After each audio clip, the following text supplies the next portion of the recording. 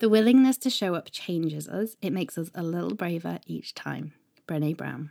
I get asked an awful lot, like, how often should I post? And it's an understandable question because what's too much and what's too little? But what matters so much more than how much is how consistently. If you're going to post daily, then try and post every day. And of course, yes, you can skip the odd one here and there because you're a human, but try and make it a bit like a sick day from work, the off day, the exception. You want to show up and you want to keep showing up. Why does that matter? Well, firstly, the algorithm. Consistently is definitely an important factor in your ranking, and posting great quality content regularly can indicate that your posts are high quality, that they're relevant, and that you are a genuine person offering that all-important, authentic communication.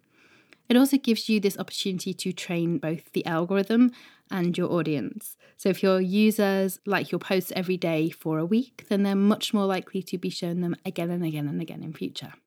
But obviously there's a lot of algorithm factors just like this, and I'm not dedicating entire lessons to those. So why consistency? I want you to think about your favourite Instagram users or bloggers or podcasters or YouTubers. How often do they show up and how consistent are they? As humans, we tend to like predictability, especially in our pleasures. We like to look forward to the things we enjoy, and we form happy habits from the things that we enjoy again and again.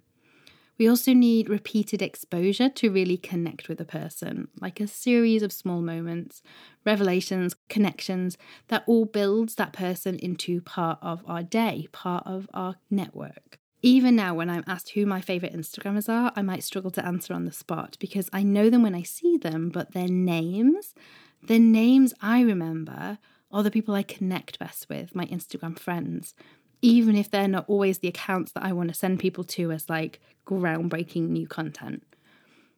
This message, this consistency is key, is applicable to absolutely everything you do online. If you read any online marketing book, if you listen to any small business podcast, read a blogging guide, attend a craft business workshop, start a YouTube channel, you're going to hear the same message come up again and again. It's only when you get really, really good at being consistent that things start to light up. Your commitment, your dedication, and your trustworthiness are game-changing assets.